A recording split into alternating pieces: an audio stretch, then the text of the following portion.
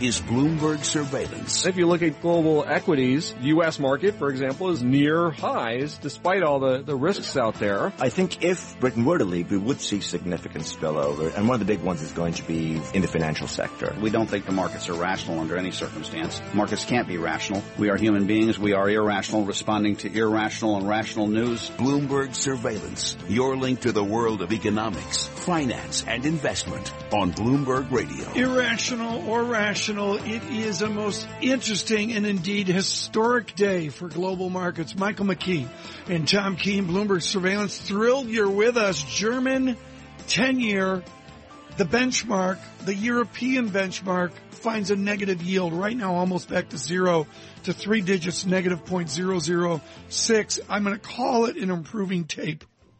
In the last hour, we'll do complete data checks across equities, bonds, currencies, commodities over the next 2 hours. 2 hours, I say, of Bloomberg Surveillance. This morning, Bloomberg Surveillance, as always, brought to you by CohnReznick. Look ahead, gain insight, imagine more, get forward thinking. Advice that can help turn business possibilities into business opportunities. Find out more at CohnReznick.com. CohnReznick, CohnReznick.com. Mike, to get us going in this hour, the simplistic statement, this is about Brexit, I just don't buy. There's more going on than this important vote in the United Kingdom in a few days. Well, you put everything together. I mean, you had the bad U.S. payrolls report, or the payrolls report interpreted as bad by the markets. You've got Brexit. What you've got is a lot of uncertainty.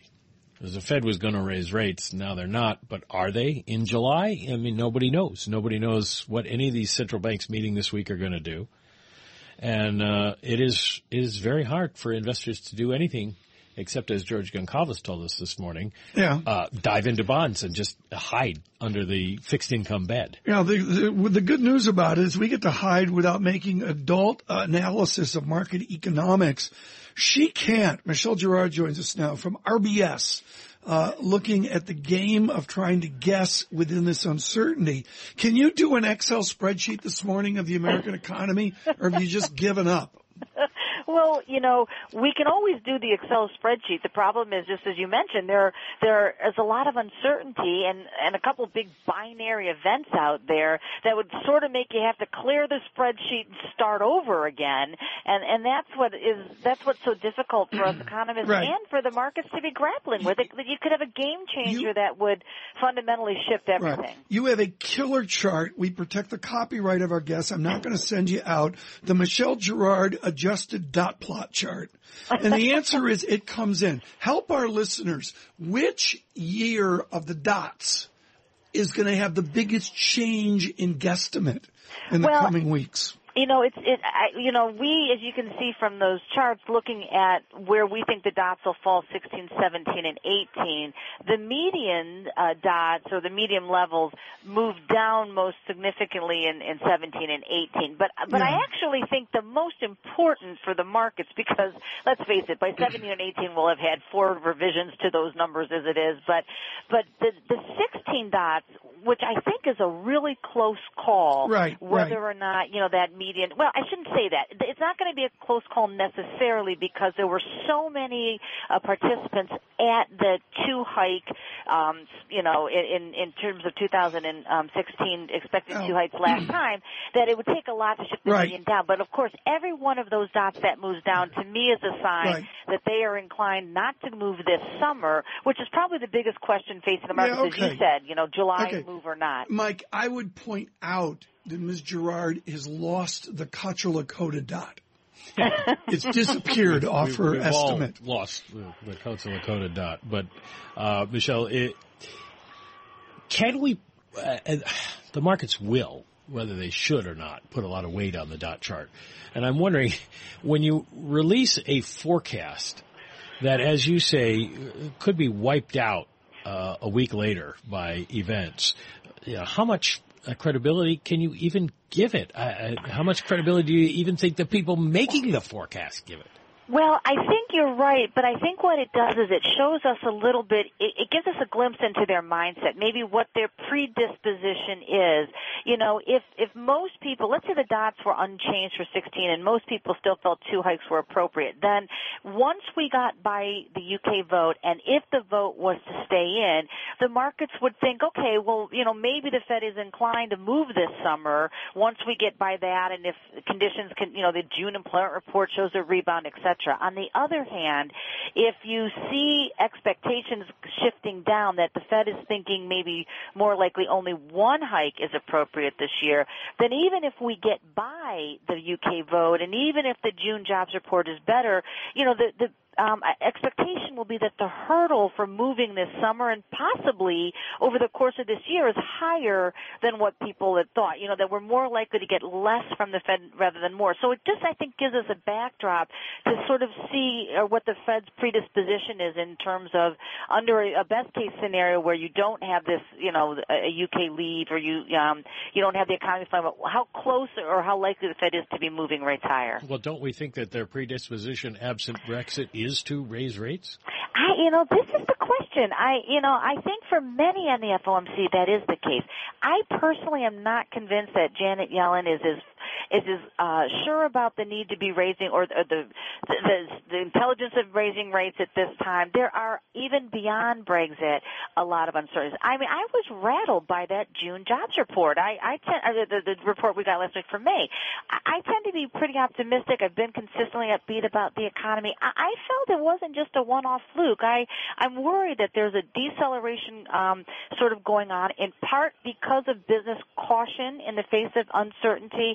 And I suspect Janet Yellen is somewhat concerned as well, and I think she may want more information beyond just one better jobs report to convince her that the U.S. is on solid enough ground to make another rate hike appropriate. And, of course, the concerns about China, I mean, global events besides Brexit, too, I think are unsettling for the Fed chair.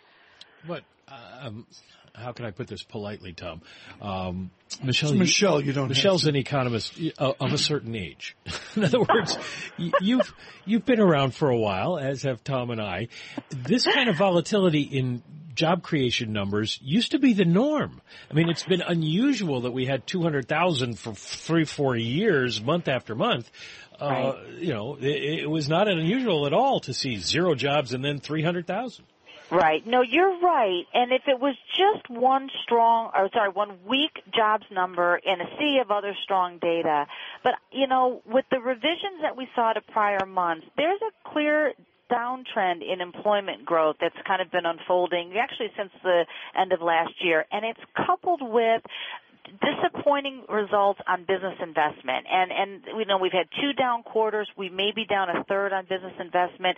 To me, there's perhaps, especially when you look at the slowdown in profit growth, some concern about businesses' propensity to want to be expanding in this current environment, that there may be something more fundamental going on. And whether or not that's the case, this Fed, I think, wants to be cautious and really understand if this was just volatility in the numbers or if this was the start of something more that may be showing itself. When you see the market action that you observe as an economist, does it signal secular stagnation to this? I say this, folks, with Doug Cass, with a really smart note out today highlighting that debate. Am I witnessing secular stagnation, Michelle Girard? Well, I think we use that term a lot. What I think we're looking at is a situation where, for reasons not necessarily based on fundamentals, first of all, rates you mentioned the market. I mean, rates are much lower than where fundamentals would necessarily justify themselves.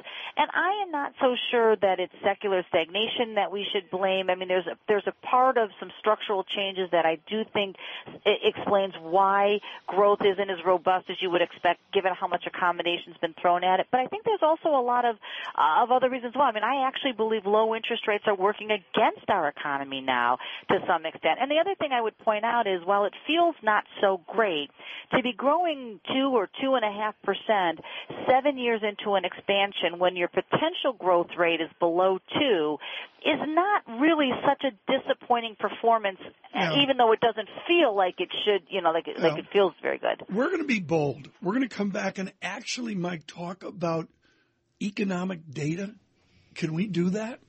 Remember what that was like? Yeah, we can do that for the next couple of hours till the Fed starts their meeting. Yeah, well, there would be that. I mean, we've got retail sales, among other things. Retail sales today? Yes, retail sales. Retail sales, 8:30 coming up here in 19 minutes, news. and we are thrilled to have Michelle Girard with us to give us perspective on that. Futures were -7, -8. They improved. Now they've unimproved, -6. Dow futures -38. Yields improved, higher yields, and then they unimproved. The German 10-year -0.004. That's better than it was at 5 a.m. The yen 105.99, weaker yen over the last hour as well. West Texas 48.10, Brent 49.53, gold flat. Time now to check in with Michael Barr and get the latest world and national headlines. Mike, Tom, thank you very much. The Senate is scheduled to vote today on a $602 billion defense policy bill. Debate over potential amendments to the legislation came to a halt late last week due to procedural disputes. The White House has expressed numerous objections and threatened a presidential veto. Street protests are planned across France as rail workers and taxi drivers are going on strike. The Eiffel Tower is closed today as part of a protest against the reform aimed at loosening the country's labor rules. The U.S. has joined the Egypt Air crash investigation. American air safety experts are helping and trying to find the all-important black boxes from last month's crash of an Egypt airplane that plunged into the sea. The plane was heading from Paris to Cairo when it crashed, killing all 66 people on board. Global news 24 hours a day, powered by our 2,400 journalists. I'm Michael Barr. Mike, Tom? Michael, thanks so much. I mentioned gold flat, $12.86 the ounce.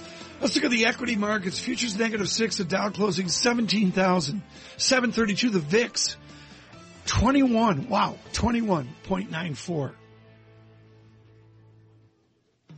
The news update brought to you by National Realty. 30% returns on cash in rented real estate. Find them at nria.net.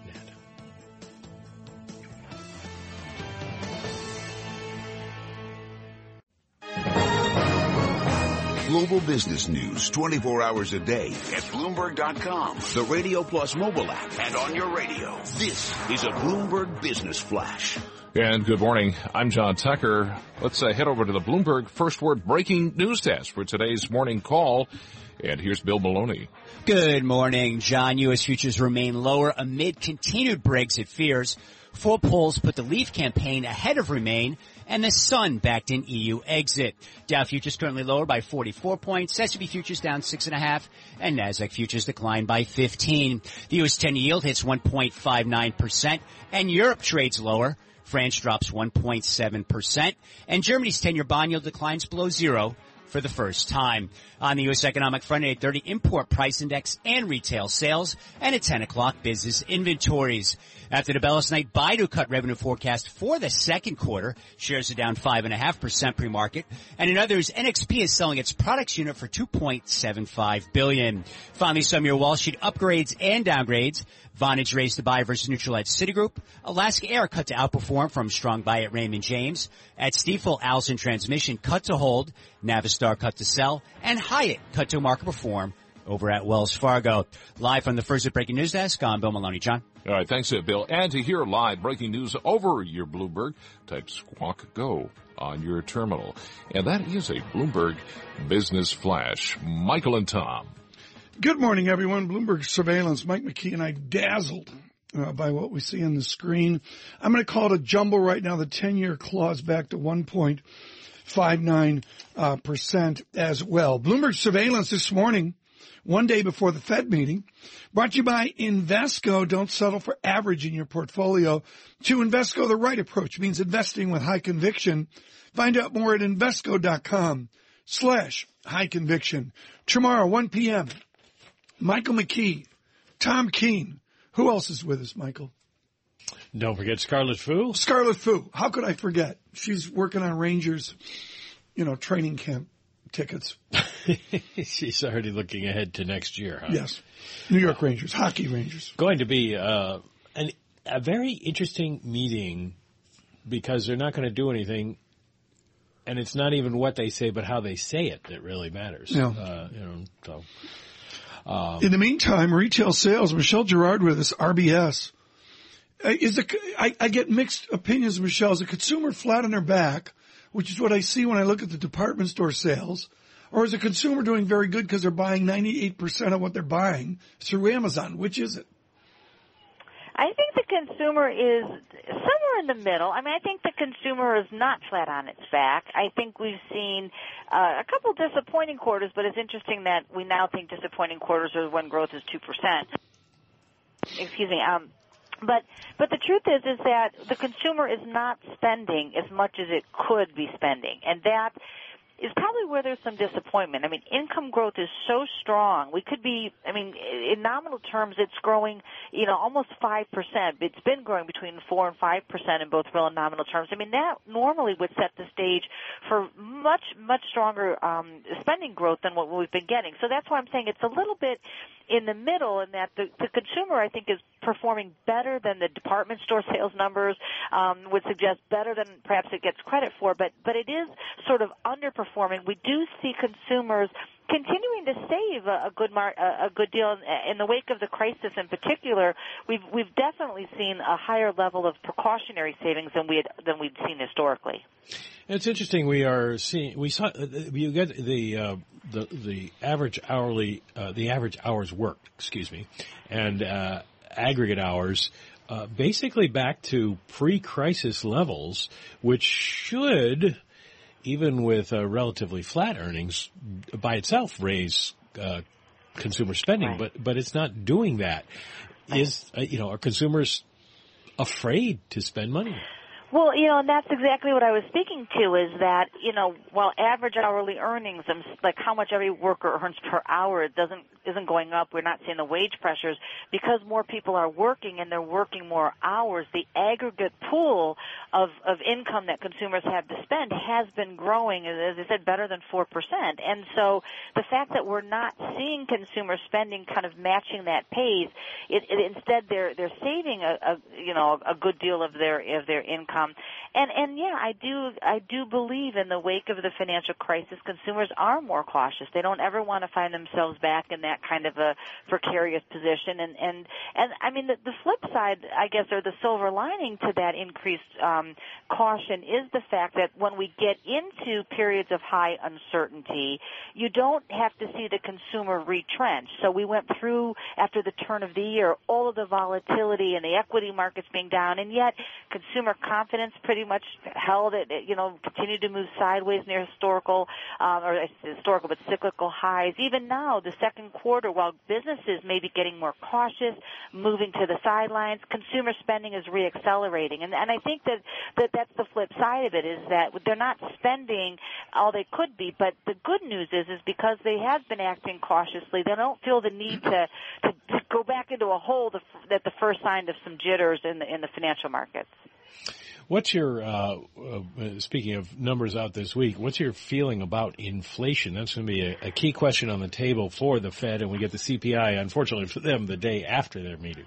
Yeah, well, inflation is moving ever so gradually higher, and that's our forecast. The CPI on this week, on Thursday, will end up on a year-over-year basis ticking up, I think, from 2.1 to 2.2. So that measure is actually above the Fed's 2% target. Of course, the core PCE deflator is below that and holding around 1.6. We think it's going to move up to 1.7, but it's an ever so gradual move up. But the problem is that, one of a more recent development to the downside, of course, that the Fed is watching is what's happening not with reported inflation, but with inflation expectations. And Janet Yellen in her June 6th speech highlighted that. And, we had last week with the consumer sentiment numbers out of Michigan, a record low in 5 to 10 year inflation expectations dropping to 2.3. I think that's got them somewhat concerned. That trend, I think, is almost as important as watching what the reported numbers are doing. Couldn't agree more. I think that's really wonderful wisdom there, folks. Within the lines of the press conference tomorrow, this word expectations, the way the chair uses that, will be really something to lean forward and listen in on the nuances there. Wonderful. Michelle Girard, thank you so much with RBS, and particularly with retail sales here in 5 minutes. We say we'll go beneath the headline data on jobs, There's a lot of data on retail sales. Michael McKee will assist you with that. He'll go beneath the headline data. Vinny Del Giudice and the others here as we look at consumption in America. Next, retail sales, Bloomberg Surveillance. Coming up, the With All Due Respect highlight brought to you by Land Rover. If it's in your nature to cast off the everyday and seek adventure, the Discovery Sport was built to help your search. Visit LandRoverTristate.com or call 1-800-FIND-4WD for details. Land Rover, above and beyond.